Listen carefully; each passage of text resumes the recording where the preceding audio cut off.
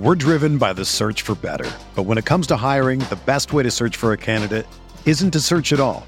Don't search, match with Indeed. Indeed is your matching and hiring platform with over 350 million global monthly visitors, according to Indeed data, and a matching engine that helps you find quality candidates fast.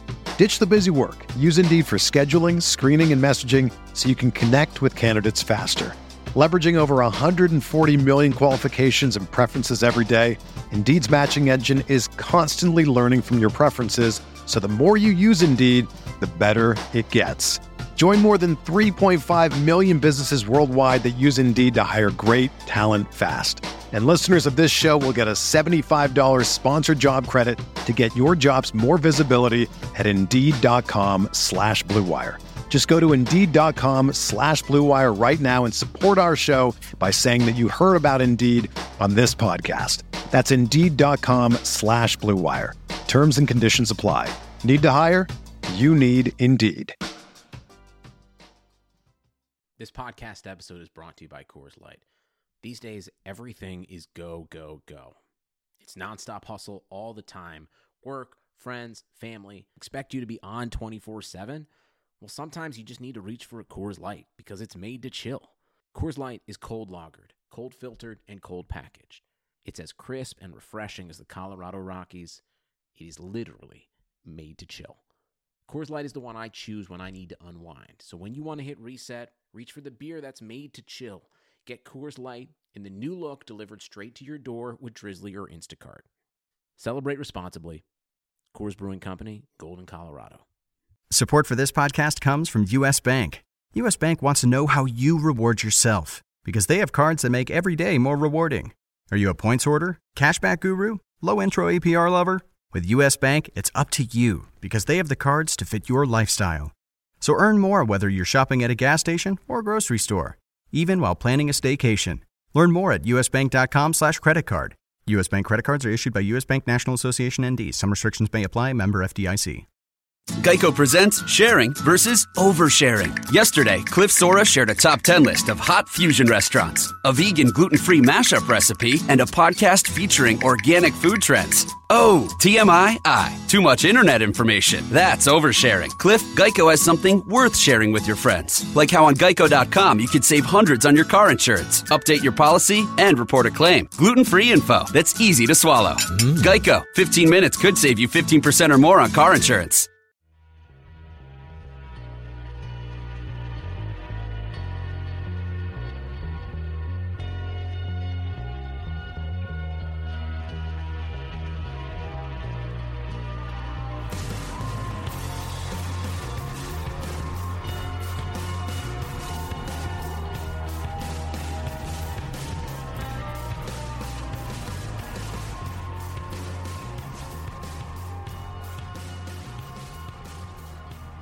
Welcome to the RotoWire Fantasy Football Podcast, brought to you by DraftKings.com, the leader in daily fantasy sports.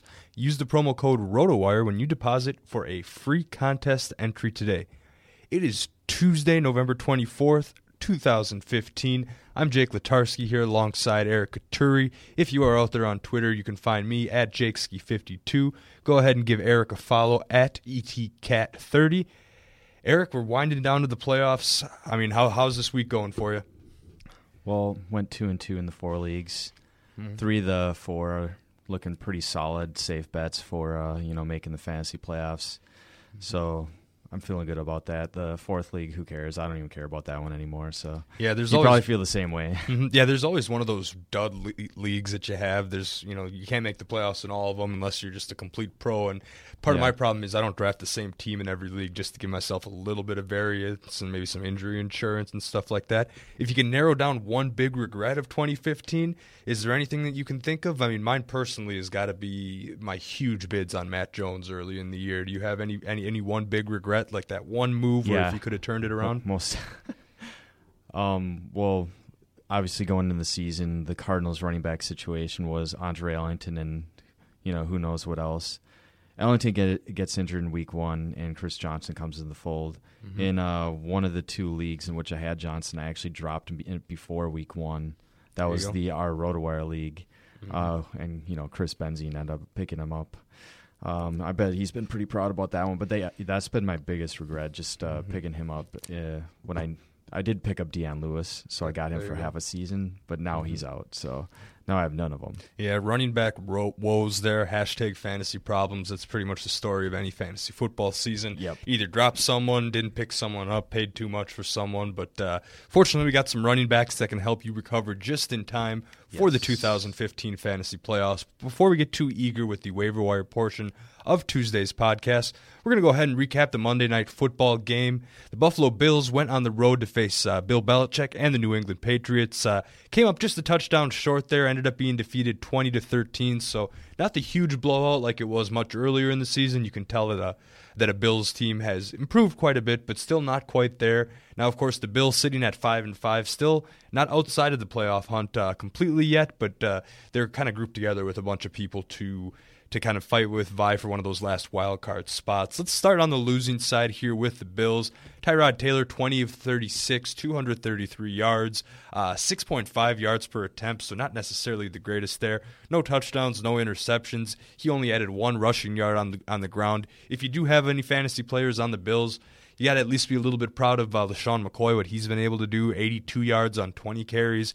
And a touchdown. Also added 10 targets, was the team leader in targets, ended up catching 6 of those for 41 yards. Outside of McCoy, though, is there anybody that you can really lock in as a starter on your fantasy team on a consistent basis here?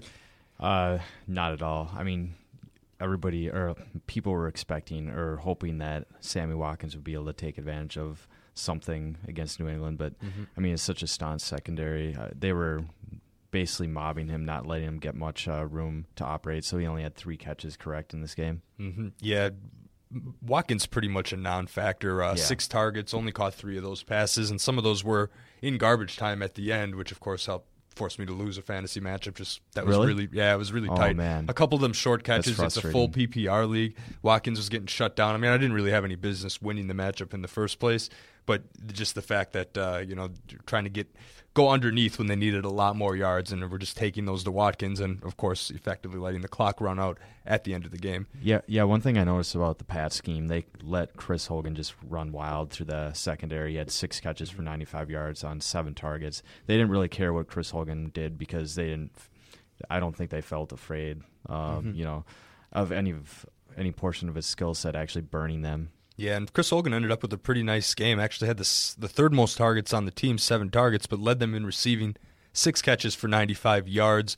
I mean, Bill Belichick and the Patriots like to take away your best thing, and they didn't necessarily shut down McCoy, but they kept him in check just enough. Yeah. They did shut down Watkins, though, so, I mean, is this just a product of the Pats' game plan? You don't really have too high expectations for Hogan moving forward, do you? Not at all. This is a one-game wonder. When you go back to McCoy, though, and look at his last 5 games, essentially since he missed that stretch of 3 or 4 games earlier this season, he's averaged nearly 15 points per game in standard formats and just over 18 points in PPR formats. He's been an RB1 easily in that span, and he just seems to be getting better as the season goes on too. Yeah, and despite the time missed earlier, he's been one of the few first-round running backs that has actually started to pay his dividends over time. So good for fantasy owners, especially heading into the playoffs. That's always what you want to see. Yeah. Exactly. Let's move on over to the New England side where Tom Brady, believe it or not, slightly less accurate than Tyrod Taylor, 20 for 39, 277 yards, but a better yards per attempt at 7.1. 1 touchdown, 1 interception. Only sacked 1 time. His leading receiver was Danny Amendola, as I guess we could have predicted last week with the feature on our waiver wire episode. Ended up leading the team with 12 targets, caught those 9 of them for 117 yards, also seemed to be resuming punt return duty, so essentially direct replacement for Julian Edelman. However, Amendola is going to have an MRI on Tuesday. He had to leave the game early with a non-contact injury on his knee. We're going to go ahead and monitor that over the course of the week here, just to make sure he's good to go for the Week 12 matchup here. Yeah, and just keep in mind those are always the most worrisome ones, the ones where you weren't even touched on the play and injured a knee or ankle or whatever. So we're going to be watching it closely, and we could have that news on our site by Tuesday evening potentially. Yeah, of course. Yeah, not too much to work off of before recording today, but definitely worth monitoring. Aaron Dobson, also another receiver that kind of got some more snaps when Amendola was off the field. He had x-rays on his ankle.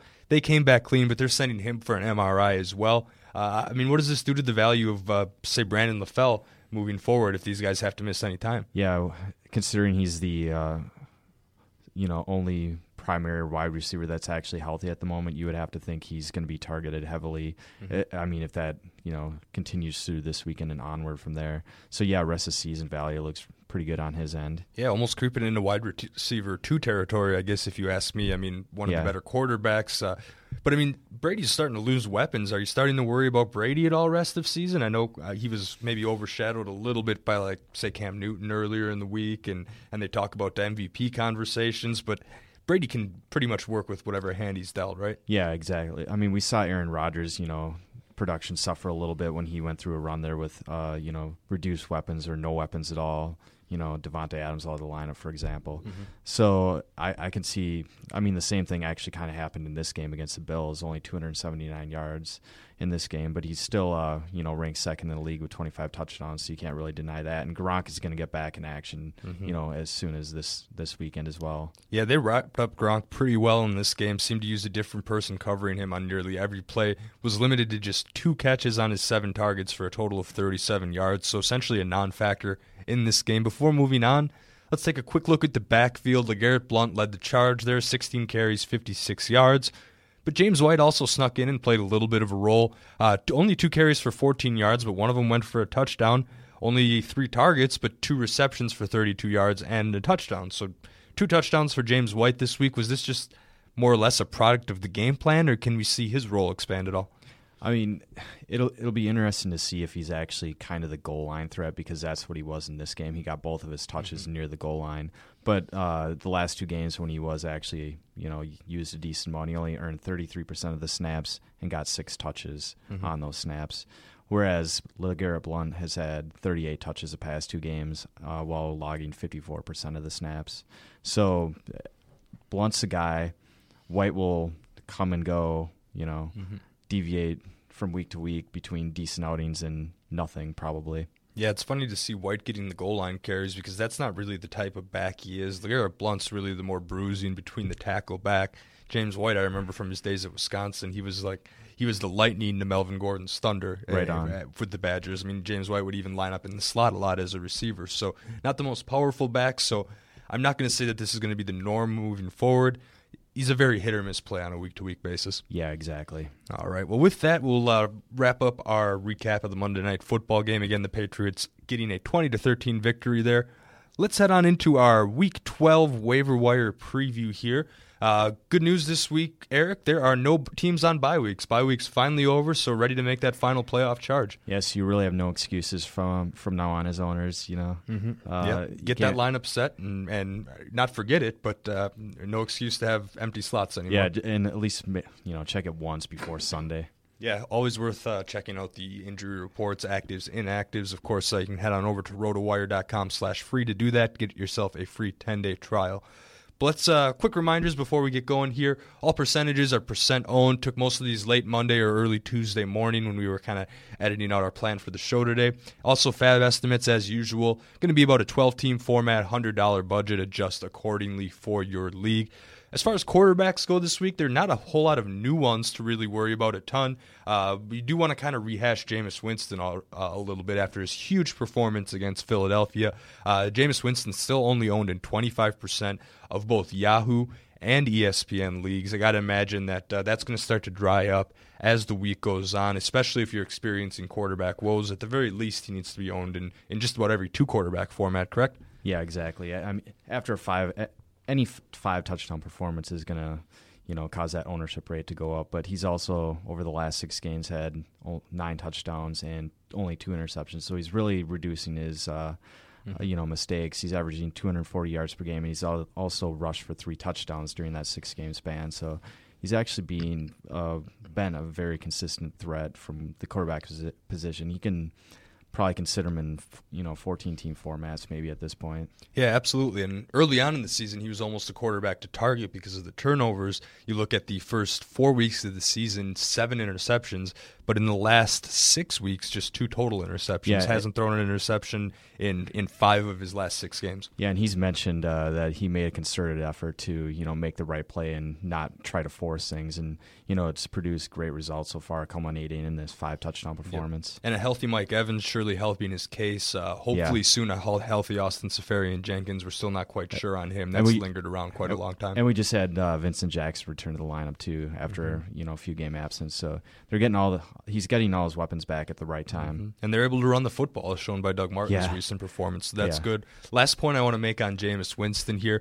Pretty favorable playoff schedule. Goes to Indianapolis, then has Atlanta, New Orleans, goes to St. Louis, tough matchup there, then has the Bears at home, finishes Week 17 if you play Week 17 at Carolina. So that also goes in your favor. So if you do have a fringe quarterback, or if you were maybe relying on Joe Flacco or something like that, not too many people were, but there's just an option there that you might want to go after here. Also need to talk about Brock Osweiler of the Denver Broncos here. He went in, got Denver a pretty big victory there, and Osweiler is still only owned in 17% of Yahoo, 10% of ESPN leagues. It looks like the days of the Manning-Brady showdown are over because Brock Osweiler will be starting this week in New England here. Is he worth retaining, especially due to those weapons? Yeah, you got to like some of the peripheral stats, like 67% completion percentage so far in parts of 2 games, 4-to-1 touchdown-interception ratio. New England has been apt to give up, some garbage time yardage. So if New England does get up in this game, as we expect them to do, Osweiler could actually have big third and fourth quarter. If New England, that is allowed 274 yards per game so far, but only 14 touchdowns. So it's going to be more yardage dependent rather than actually TD dependent for Osweiler this week. Mm-hmm. Yeah, and I'm liking him a lot. And even though he only put up 17 points against the Bears, he was doing that without Emmanuel Sanders. I believe he was inactive for that game, ruled out.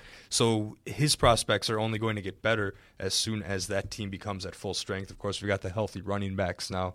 But again, another receiver such as Sanders' caliber. I mean, the fact that Osweiler could work with guys such as Latimer and Norwood and newcomer Demarius, of course. He led the team in targets there, only caught 3 passes there. And even Vernon Davis started to be a factor in that game. So maybe Osweiler can get him involved a little bit more, so that's encouraging. One thing with regard to that offense, Emmanuel Sanders actually revealed that he's been dealing with a high ankle sprain the last 2 weeks, hence the reason he had no catches 2 weeks ago and was inactive this past Sunday.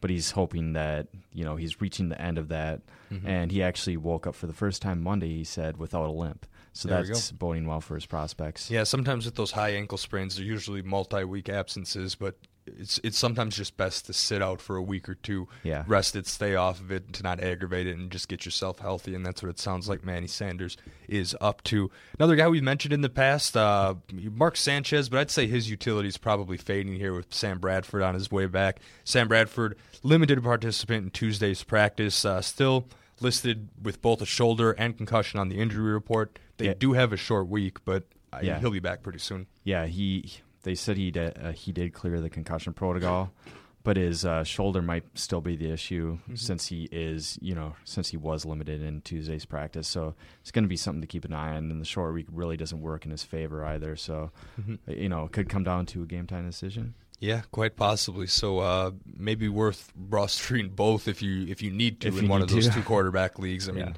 that's a rough position to be sucking up roster spots there. Yeah, at least they get to face Detroit, though, right? Mm-hmm. Yeah, that should help their case. They've allowed multiple TD passes in 6 of their 10 games this year. So yeah, definitely a matchup to target there, regardless, especially in daily, because both will probably be cheap, especially if you want to distract yourself from the Thanksgiving action by going with a 3-game Thanksgiving slate on Thursday here. Now, what about Matt Schaub of the Baltimore Ravens? As most of us know, Joe Flacco is now out for the season with a torn ACL. Matt Schaub's available all over the place, but does he even have any weapons anymore, considering Justin Forsett broke his arm? We all know what Steve Smith out for the season. Brashad Perriman's not looking good like he's going to come back. Can Matt Schaub do anything with this ragtag group of offensive players? Well, it seems like Kamar Aiken has kind of proven himself to be not even a premier wideout, but, a reliable wideout from week to week.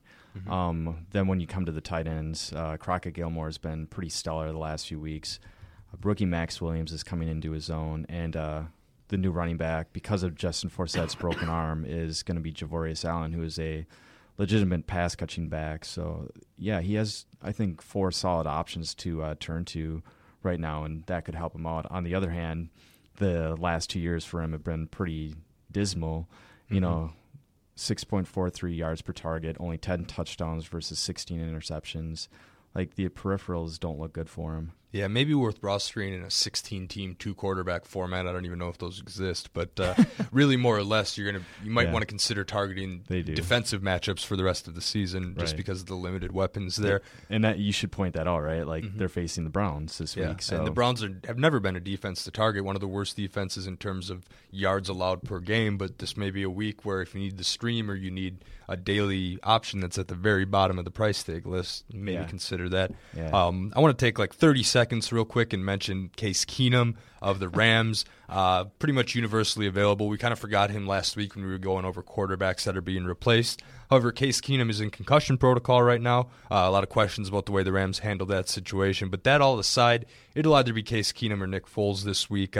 Probably not the most favorable matchup, but a situation potentially worth monitoring, if you are in a 2-quarterback league. Yeah, and if you have a lot of stock in Todd Gurley, you're not really encouraged by either of those guys being under center. But it seems like after Keenum's performance, Foles probably bodes better for Gurley's long-term potential this year at least. Yeah, Gurley pretty much stuffed in the yards per carry department. Fortunately, did find the end zone for, maybe 10 fantasy points this week, so not the greatest 10. Output. Had a tough time living up to his price tag in daily formats.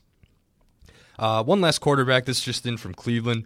Looking at Josh McCown, who's going to go ahead and take over the starting job. It seems like TMZ kind of surfaced a video of Manziel partying, which was reportedly during the bye week. I'm not quite sure if that's been confirmed yet. I mean, he looks pretty young in that video, but I guess as punishment or whatever you want to call it, Manziel's now been dropped to number 3 on the depth chart, according to a statement released by the Browns today. So even Austin Davis is ahead of him. Josh McCown going to Baltimore, who has been hit or miss on defense this year. But, I have a hard time with this whole Manziel thing. I feel like you could follow just about any NFL player around during a bye week or even during an off day and record some sort of similar video. Of course, Manziel's past might be a little bit troubling, but do you think Manziel gets another chance this year, or can you go ahead and drop him everywhere? I think he will get another chance if it's proven that this video is actually old, multiple years old, and not from last week. Considering he went through rehab earlier this year, I think that's kind of the reason the Browns made this call, but it seems kind of unsubstantiated. They should have maybe done a little more research and made sure this is actually, from the last week. Yeah, if they want Johnny Manziel out, it should be because of his play on the field, not necessarily because of all the speculation going on in the offseason. And he hasn't necessarily proven much, but they have commended him on his improvements. It's a tricky situation in one of the most just messed up franchises in all of sports. And we don't know what kind of promises Manziel has made to Coach Mike Pettin and the management. So maybe just the fact that he got involved and was seen in a video like this is enough for them to make this call. Yeah, quite a bit going on behind the scenes that we're probably not 100% aware of. But just keeping you in mind, keeping you informed that Josh McCown will probably be the starter there. Doesn't really change much for the Cleveland offensive weapons. Barnidge and Benjamin, those guys have been successful both ways here. But with all that quarterback news aside, we can finally move along to running backs here. Now, there are a lot of running backs left opened up by injury this week and just overall roles actually one of the better weeks for running backs of the year. Just going to mention in passing Jeremy Langford, who's now owned in 81% of Yahoo, 91% of ESPN leagues. His utility is going to be fading a little bit with Forte coming back, so keep an eye on any owners that may have dropped Forte just in case. Another guy that you got to look at is Sean Drawn of the 49ers, still only owned in 17% of Yahoo, 19% of ESPN leagues. He still seems to be the lead back in San Francisco with all the other injuries that are going on in that backfield. Yeah, so standard points the last 2 weeks as a starter, the last 2 games rather as a starter, 8 and 7 points. It's only averaging 3.4 yards per carry, but he actually has become a factor in the passing game, which we didn't expect. He's caught 12 of 16 targets for 78 yards over those 2 games.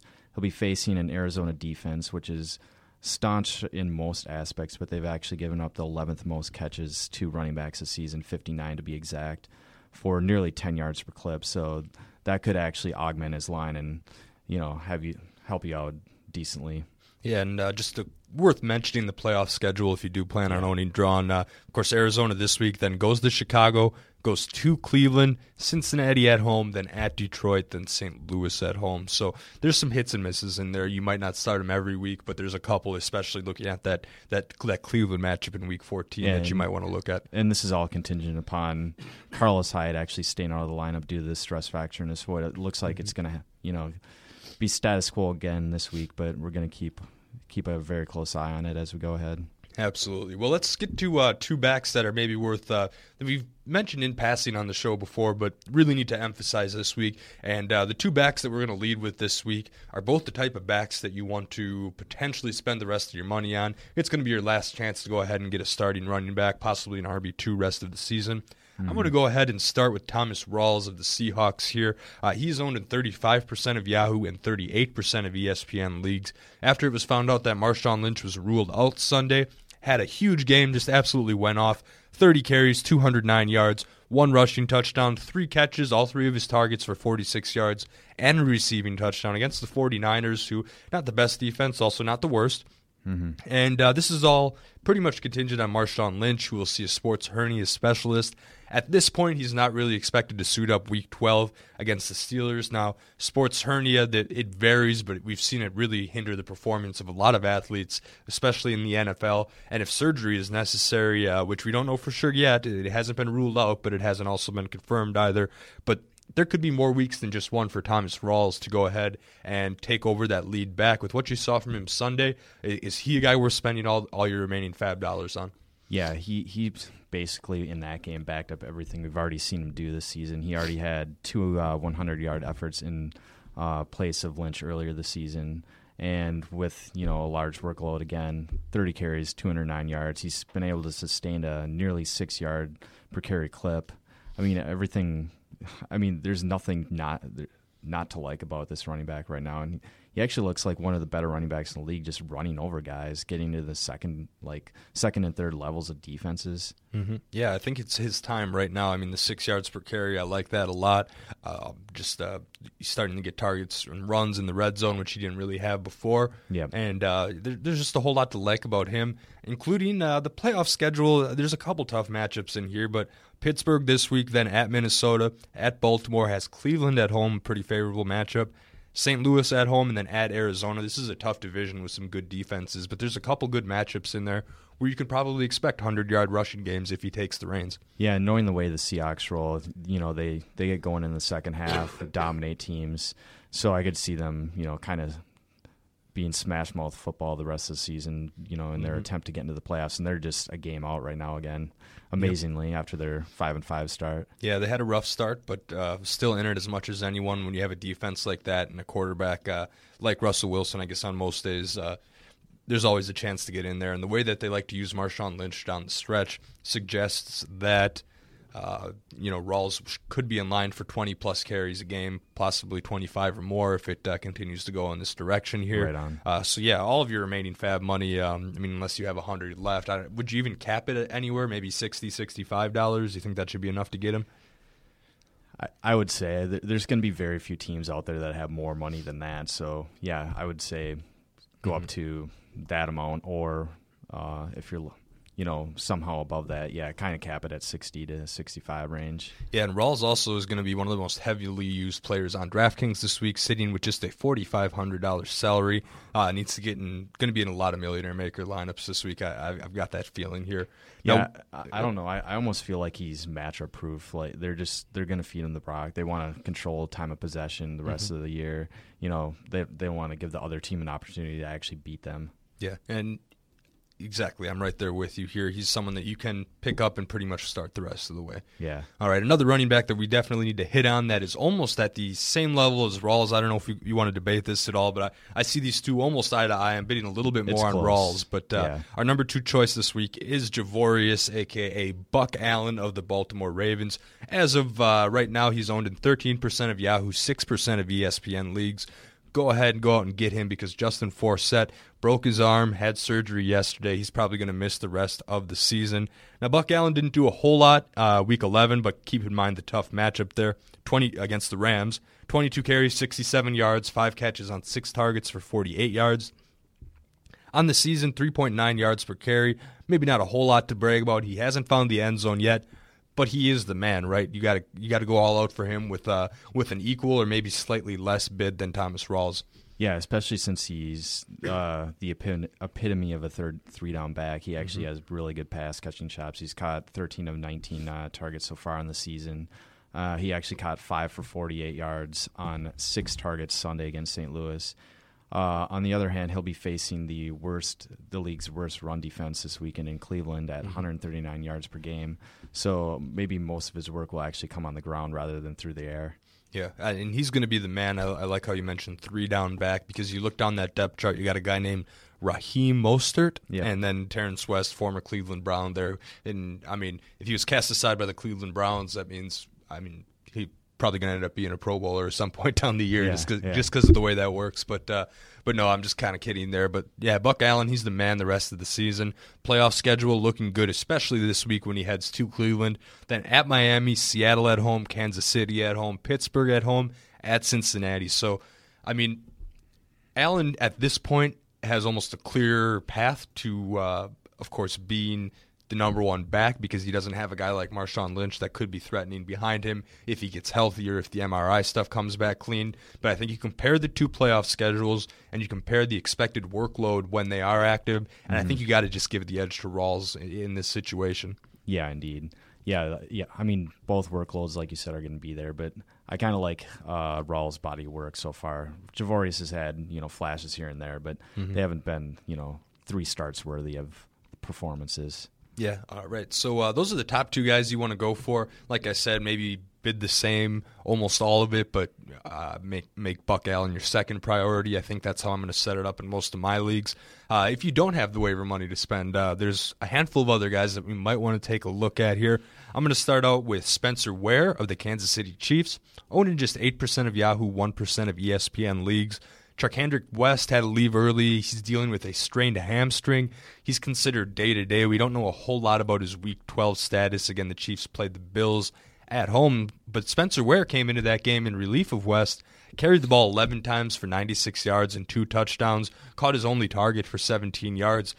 Niall Davis was inactive for that game. If West does have to miss a game or miss multiple games, I'd imagine Niall Davis will be active, but Spencer Ware still seems to be the guy over Davis, just considering he was active and Davis was not. Yeah, I totally agree with that.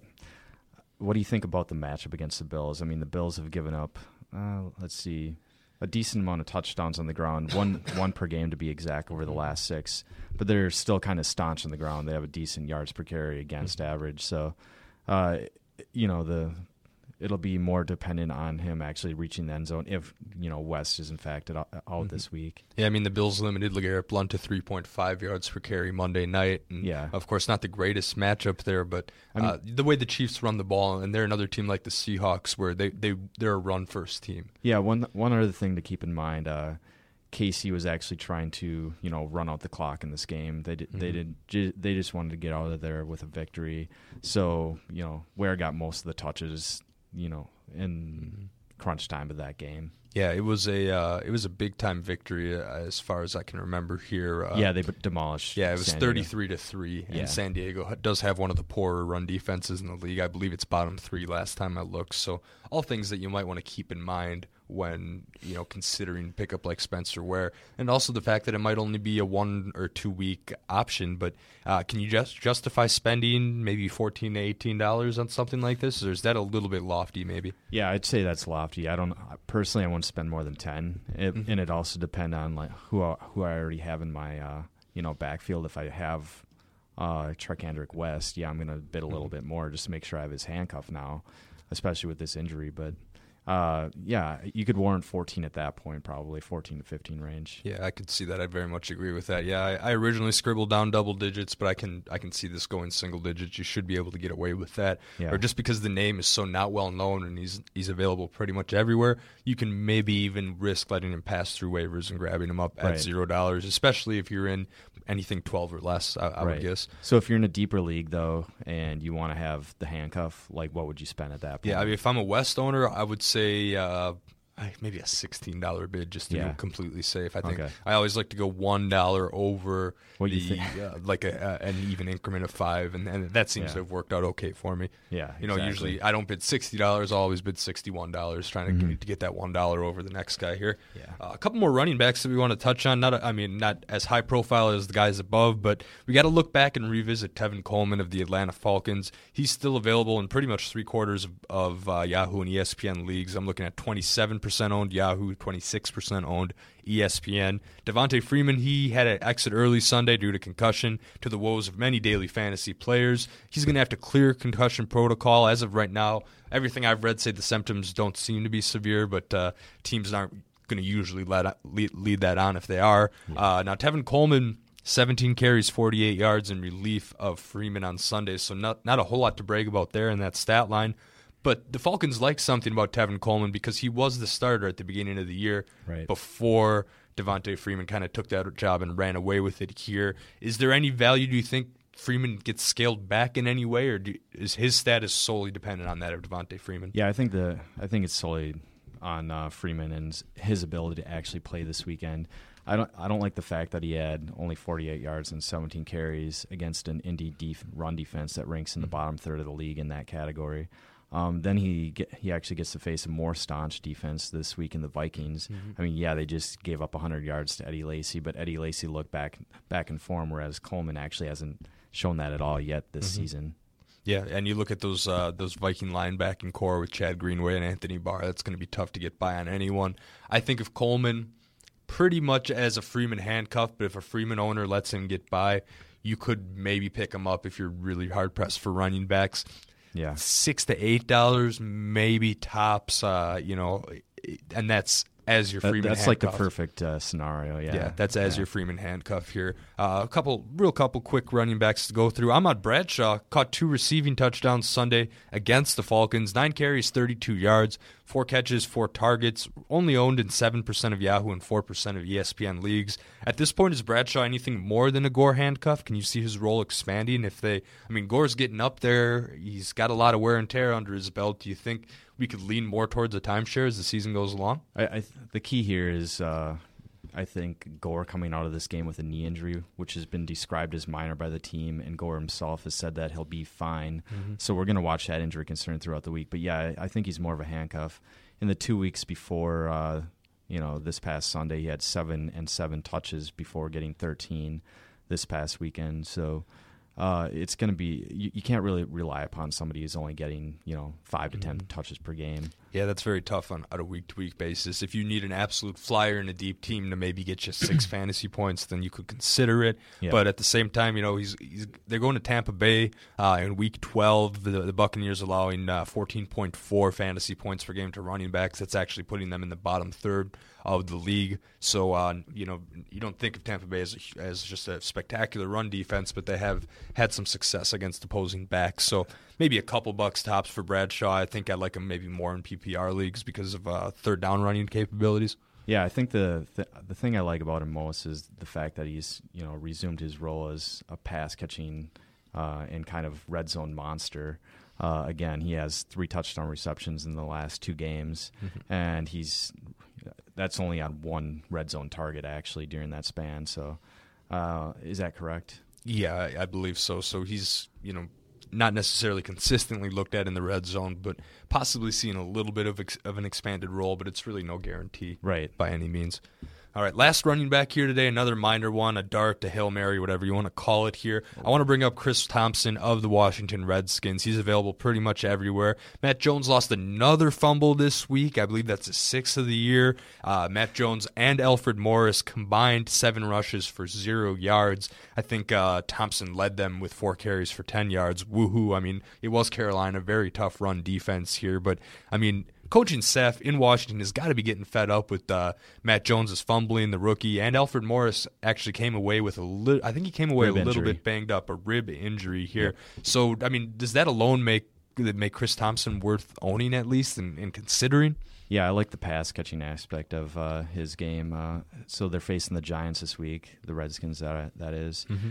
And the Giants have given up 58 catches over 10 games to running back so far. So that's something to keep in mind. And they've actually caught a pretty high volume of the catches, or of the targets, 58 of 81. So, yeah, I would consider more as a PPR threat than anything. Mm-hmm. Yeah, I mean, it's another one of those guys in a similar sense to Bradshaw. Maybe even has a little bit more secure role than Bradshaw if Gore's injury isn't really that serious. But another guy you can maybe count on for 5-6 fantasy points if you just need someone to fill out a lineup because you've had really bad luck with running backs this year or something like that. Exactly, so worth bringing up because of the just sheer inadequacy of Jones and Alfred Morris this year. It's been rough for those guys there. Well, fantasy football just got a whole lot more interesting. Week 12, DraftKings will be hosting yet another Millionaire Maker event with $1 million going to first place. Go to DraftKings.com now and enter promo code ROTOWIRE to play free with your first deposit on DraftKings. That's promo code ROTOWIRE for free entry now with your first deposit at DraftKings.com. This isn't fantasy as usual. This is DraftKings. Welcome to the big time. Once again, I'm Jake Latarski here alongside Eric Katuri for our Waiver Wire podcast, as always on Tuesdays. We're going to go ahead and move along to the wide receiver group this week. A lot of existing wide receivers, not a whole lot of new names to talk about, but we're going to run down a few guys that maybe we've discussed in weeks past that are worth being rehashed. Number 1, Stevie Johnson. His availability is drying up real fast, but you might have about a 1 in 4 chance of picking him up. 78% Yahoo, 75% ESPN leagues. I know not a huge game really against the Chiefs this week, that defense tightening up there, but Stevie Johnson was the team leader in targets with 8, and you can imagine it'll be the same way for him going forward, correct? Yeah, exactly. So he's had, 38 targets over the last 3 games for the Chargers too, so regularly targeted. The yardage may not be there, but you got to imagine that the Chargers are actually going to get back in the scoring column at some point here, right? Yeah, I mean, especially with Phillip Rivers. Yeah, Phillip Rivers had been playing well. The Chargers have just been one of the more confusing, inconsistent teams. One of these weeks, their price is going to go down enough to maybe do a nice Rivers-Johnson stack in a tournament and get you to profit a lot while also allowing you to get guys like Gurley and Gronk into your lineup. So something to maybe think about moving forward if the matchup is right. Yeah, exactly. So, I mean, they might also be hurt by the fact that, Antonio Gates is dealing Isn't he contending with kind of an injury? Yeah, he was. I believe he was. Ladarius Green and Gates both have, I think, lower body injuries that are maybe hampering them a little bit. So that only helps Stevie Johnson's target count. Yeah, then he has Javonte and what is the other, Dontrell Inman. Yeah. Mm-hmm. So not a whole lot to contend with there in San Diego. There isn't much to contend with, but also. It's not an encouraging situation either. Mm-hmm. All right, other receivers that we've talked about before, Danny Amendola, I have listed here. We pretty much talked about him in the Monday night recap. Watch his injury, watch the MRI that he's undergoing today to see where we go. Another one, Devin Funchess, that's starting to get a whole lot more interesting. Last week against the Redskins, he was tied with Ted Ginn Jr. for the team lead with 8 targets, and Funchess ended up catching 4 passes for 64 yards and a touchdown. Is Funchess fantasy relevant again? Man, I would say this might be a flash in the pan. It might also be him actually getting a better rapport with Cam Newton, getting more used to the speed of the NFL game. So I like the fact that he's reached the end zone twice, the last 3 weeks. But do you think that will continue? I mean, he had more targets than Greg Olsen this week, and that could be contingent on the Washington game plan, perhaps. Right. I mean, there's a lot to I don't know, maybe question there, but I mean, I can think of a lot worse receivers that could be owned, and Funchess has the availability, at least, only owned in 35% of Yahoo, 11% of ESPN leagues. So there's a little bit to like there. Our waiver wire column online, Kevin Payne, he likes Funchess as a primary receiving target for $8 to $12. Is that a reasonable bid if you're in need of a wideout? Yeah, most definitely. I mean, he is going to be facing the Cowboys this week. Cowboys secondary has played decently well this season.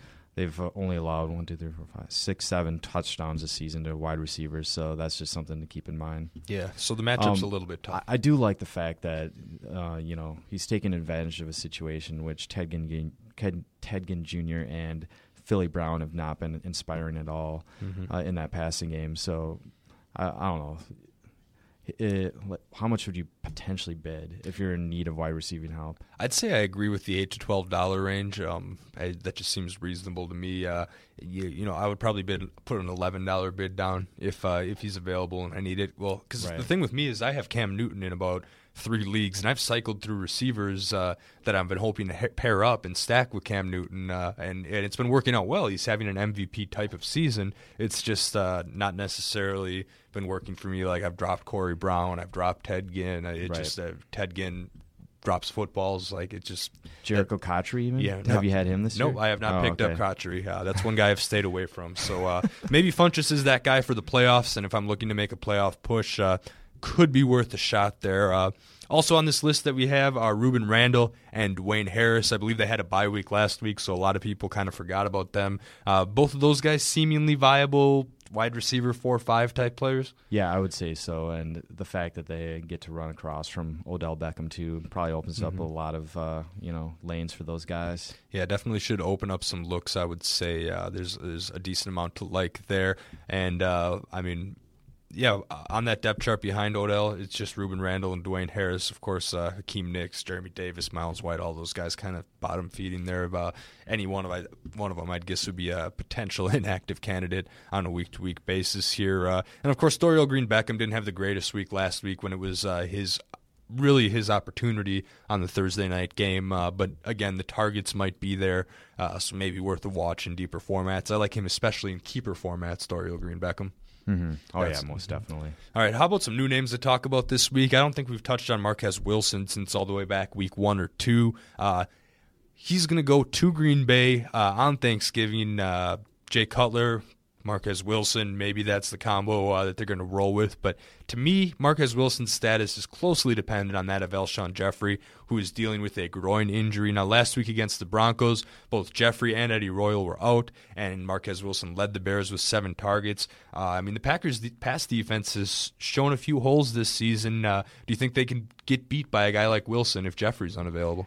Yeah, most definitely. How has Jeffrey progressed through the week? I got to check this out quick. Wilson just someone that he's been very hit or miss, and I think, I guess, opportunistic if anything. But, this whole Bears receiving core is a little bit banged up. Martellus Bennett dealing with an injury of his own. And, of course, this is a short week here with this game being Thanksgiving night. So, yeah, last week Alshon Jeffrey put in a limited practice to start the week on Wednesday, followed it up with 2 absences. That should have been the red flag that he wasn't going to play, and eventually he was deemed inactive. This week, he was limited in the walkthrough Monday and limited in Tuesday's practice. So I would say there's a much better shot for him to actually play. It might come down to a game-time call, but the fact that it's Thursday evening probably will help his cause. If that comes to pass, Marcus Wilson, like you said, is going to be bumped down the pecking order probably. Yeah, you're going to have a tough time going with Alshon Jeffrey, who typically has good games against the Packers, but in daily formats, because that's the last game of the day, the primetime game on NBC there, so it's going to be really tough to lean on Alshon Jeffrey in those daily formats when lineups are locking early. What about Terrence Williams of the Cowboys? Is he worth rehashing now that Tony Romo is back? I mean, owned in just 41% of Yahoo leagues, 33% of ESPN leagues, caught all 4 of his targets for 79 yards and a touchdown Sunday. Can you pick him back up if you dropped him before? Yeah, I like the fact that he has a good rapport with Tony Romo. In the 3 games in which they've been together, he's had 5 for 60 yards. In the second game of the year when Romo, got injured his collarbone rather, 4 catches for 84 yards and a touchdown. And then this past week in Miami, 4 catches, 79 yards and a touchdown. And he's done all that on only 19 targets. So if that volume moves up a little bit, his floor obviously raises. And I think his floor is already, decently high enough that, you can warrant him being, probably a flex play at the very least. Yeah, especially if the matchup is right and there's plenty of Cowboys receivers. I mean, teams that game plan against the Cowboys are going to say, let's not let Dez Bryant beat us. Maybe we'll let Terrence Williams beat us. We can deal with that, but let's definitely not let Dez Bryant beat us. So, and he's a deep threat, maybe not so much in PPR formats due to a little bit of inconsistency, but in those touchdown-heavy formats, I think you could find some utility there. Tough matchup against the Panthers in Week 12. Then goes to Washington, goes to Green Bay, Jets at home, Revis Island. No, that'll probably be Dez on Revis Island. Then goes to Buffalo, then has Washington. So kind of a mediocre. There's nothing that jumps out too much about that fantasy playoff schedule. Another receiver want to touch on quick, Tyler Lockett of the Seahawks. He jumped out only 5 targets, but caught 4 passes for 48 yards and 2 touchdowns. Owned in just 15% of Yahoo, 10% of ESPN leagues. Does anything change about your outlook on Tyler Lockett based on this 2 TD performance? Not at all. Doug Baldwin's the guy there. He is dealing with I believe, ankle injury this week, but they're not worried about that at all. Baldwin will assume that number 1 role again. Lockett's just a guy that will flash from week to week. One week he'll basically do nothing and be corralled in the punt return game and have no targets. The next week he'll have a game like this where he'll either return a kickoff for a TD or have a random 2 touchdown performance through the air. Yeah, right on. I'm right there with you now. I could see picking up Lockett as a $1 waiver in a keeper league because I could see his role maybe expanding if he's still available next year. Yeah, if he's still available. I mean, you've got a pretty decent chance of him being available. Maybe not so much in keeper formats because of people looking ahead. Right. But especially in those dynasty formats where you can keep a lot of players, he might not be around. But I do like his prospects moving forward. But as far as making him a wide receiver 2 or 3 in your fantasy playoffs, I just wouldn't count on that too much.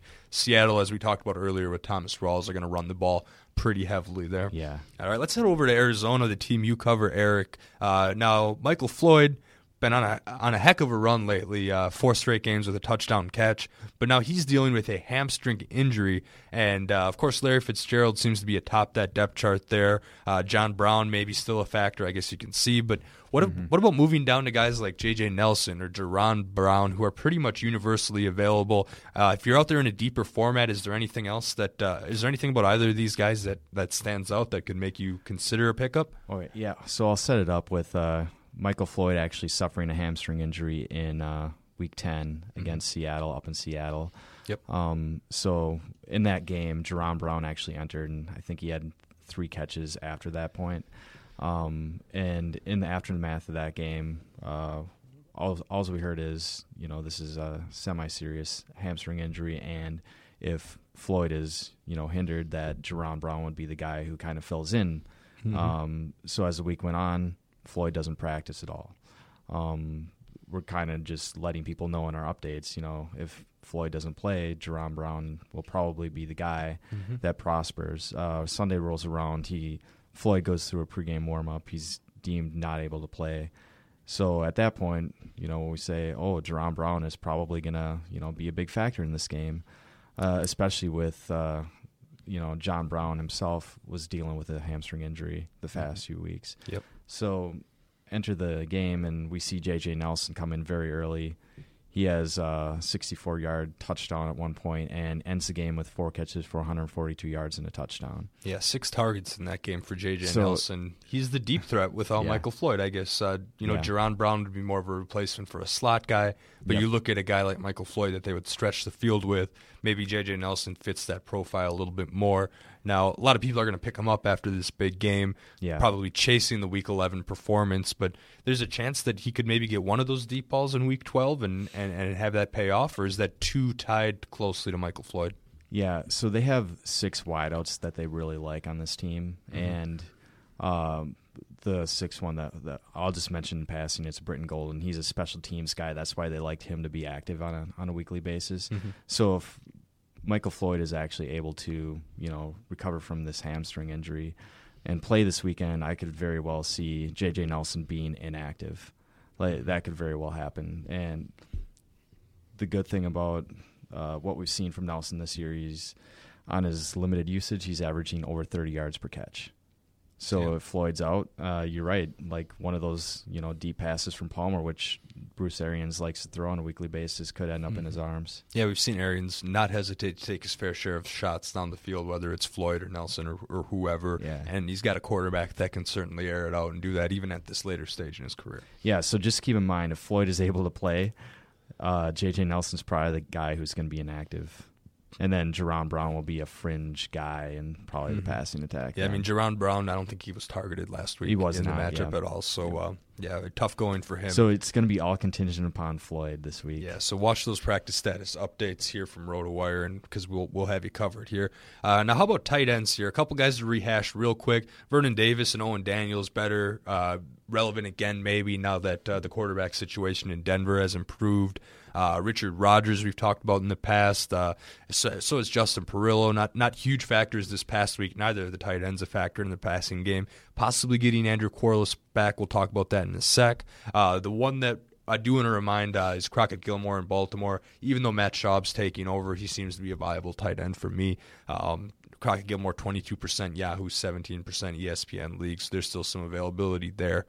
What about a guy like Brent Selleck here from the Philadelphia Eagles? We know that Mark Sanchez absolutely loves his tight end, and we're not quite sure if Bradford's going to take that back over yet this week. Another practice situation to kind of monitor. But Zach Ertz has already been ruled out of Thursday's game with concussion. The short week did not give him enough time to clear concussion protocol. Is Brent Selleck your man in this Eagles offense, and can he be considered a tight end one and say a 14-teamer?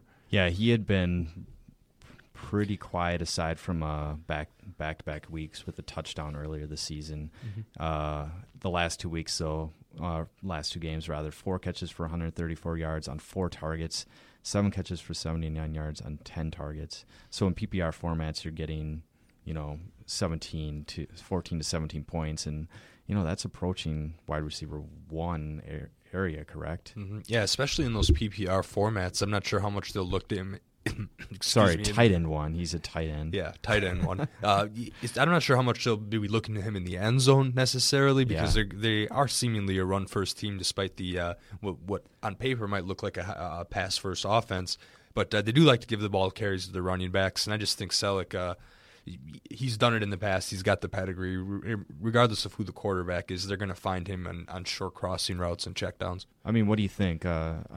With Mark Sanchez under center the last 2 weeks, right? Mm-hmm. Maybe this is a relationship between Selleck and Sanchez. Yeah, that could help things out. Maybe a security blanket for Sanchez. And if Bradford is on his way back, which we're not sure if that's going to happen yet, because while he is cleared from the concussion protocol, as we mentioned earlier, he's still dealing with a shoulder injury. Mm-hmm. So that's going to come down to the wire. But if Sanchez is under center, I do like Selleck's prospects a lot more. Mm-hmm. I got a dilemma for you that involves a lot of these guys that we've talked about. Going to maybe put you on the spot a little bit here, but I've been starting Zach Ertz. On my bench, I have Vernon Davis still. I didn't let him go. And I also have Austin Seferian-Jenkins here. Now, do I go out of my way to get a guy like Selleck, or do you think maybe try to go for Vernon Davis this week against the Patriots? Now, pretty tough call, I think, in my part, but I'm fighting. This is going to be my last chance to maybe squeak into a playoff spot. Yeah, I'm trying to see how the Patriots are here against tight ends this season. Just give me 1 second. Patriots. They're actually very staunch against tight ends. Mm-hmm. I would try to drop one of your maybe fringe wide receivers or running backs to get Selleck. That would probably be the call, since I believe Seferian-Jenkins will make an impact at some point this season, even though he hasn't been cleared medically yet. Mm-hmm. My thing, though, is I got to get to the playoffs, though, for Seferian-Jenkins to help me in the playoffs. Exactly, so there's going to be some tough calls on the ad drop this week. Do you have some running backs in that league running back or wide receiver that you can actually I might be able to let go of a guy like Dwayne Harris. I think that's probably where the route that I'm going to go. I've got Michael Floyd too, but I'm not sure I want to let him go too. Yeah, I think he's too valuable, especially when healthy. All right, before we wrap up, a few more tight ends here. Kyle Rudolph of the Vikings pretty much torched the Packers last week. 6 catches, 9 targets, 106 yards, and a touchdown. Is this a product of the defense he's facing, or do you think him and Teddy are getting a little more comfortable? I think it's the latter, actually. I mean, Teddy is, as we saw in Sunday's game, he doesn't really have a deep ball yet, so he has to kind of rely on a lot of checkdowns and more intermediate throws. So, yeah, I think that's kind of his game at the moment, and that we're going to have to wait for him to develop. But, yeah, tight end and, Kyle Rudolph is one of his solid options, I guess, right now. Yeah. He broke a 3-game scoreless streak with that touchdown. The 9 targets. The thing that concerns me a little bit is that's by far the most targets he's had this season. The 4 weeks before that, he had 4 and then 2, 2, and 2. So maybe a little bit inconsistent there. That's not enough usage for me to go after a guy like him. What about Zach Miller of the Chicago Bears? I mentioned, kind of alluded to earlier, that Martellus Bennett dealing with a sore ribs and, of course, short week in the turnaround here. Could Zach Miller be a guy that maybe Warren's taking a look at? Yeah, since the Packers are, they've been very friendly to opposing tight ends this year, especially, in the recent past. They've given up 4 touchdowns to tight ends over the last 5 games.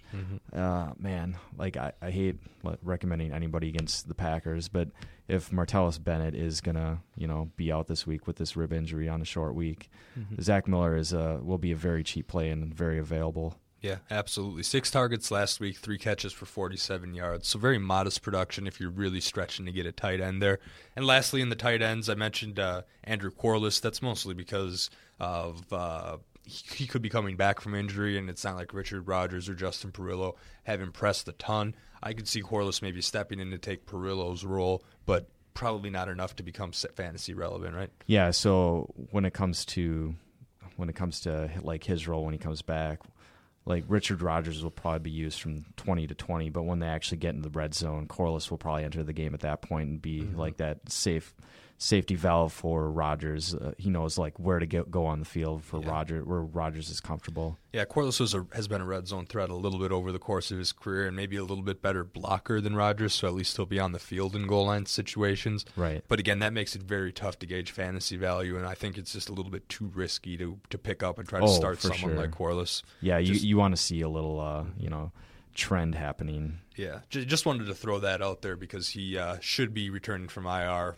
pretty much any week now, so I just wanted to throw that on there. I'm going to run down any Week 12 kickers that are kicking in the dome. Get at me on Twitter if I forgot anyone. I put this list together pretty quickly. Caleb Sturgis at Detroit. Matt Prater, of course, at home against the Eagles. Graham Gano at Dallas in Jerry World. I'd imagine they'll retract that shut. Dan Bailey at home in Jerry World. Connor Barth at Indianapolis. Of course, Adam Vinatieri at home. Kai Forbath at Houston.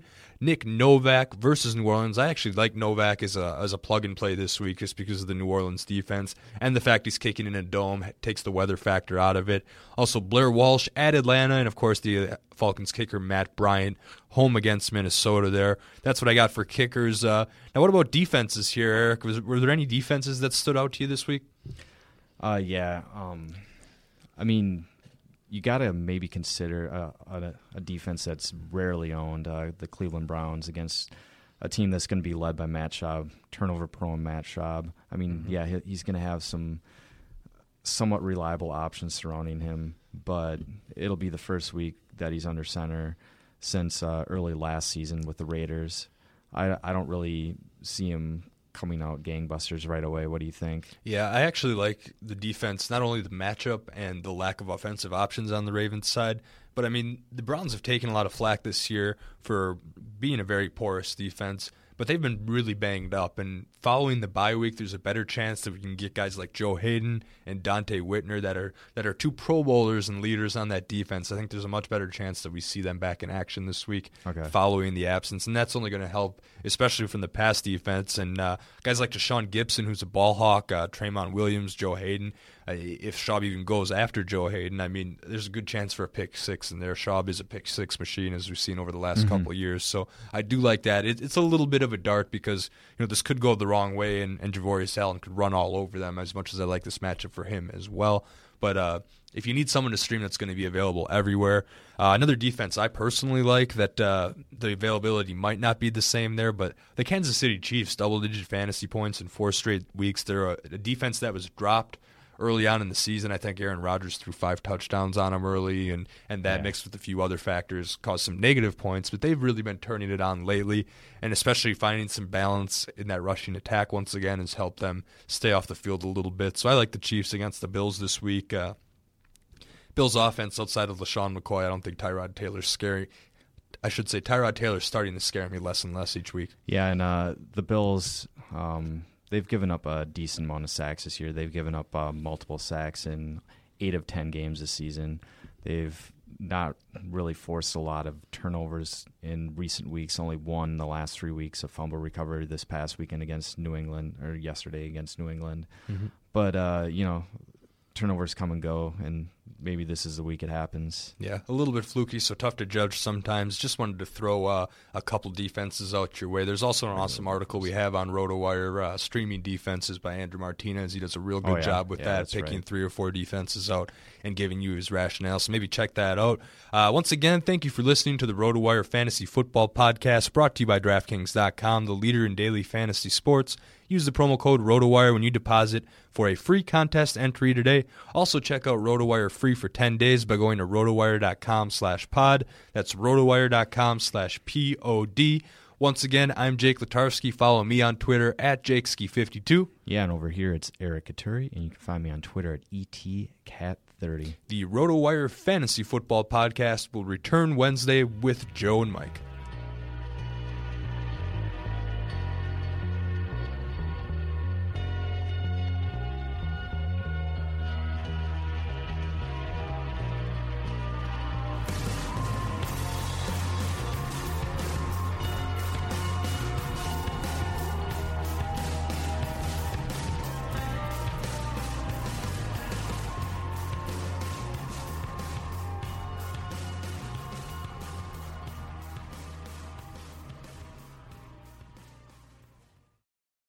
Napa know-how. A Napa guy knows that by the foot, there's no better ride than an old station wagon. Room for 6 people facing forward, 2 people facing backward, and a whole lot of luggage, lumber, and bicycles haphazardly strapped to the roof. If you can parallel park that beast, you can park anything. And with some quality parts and a little Napa know-how, you can keep your land ship running longer, stronger. It's not obsolete. It's a rare treasure. That's Napa know-how. Napa know-how.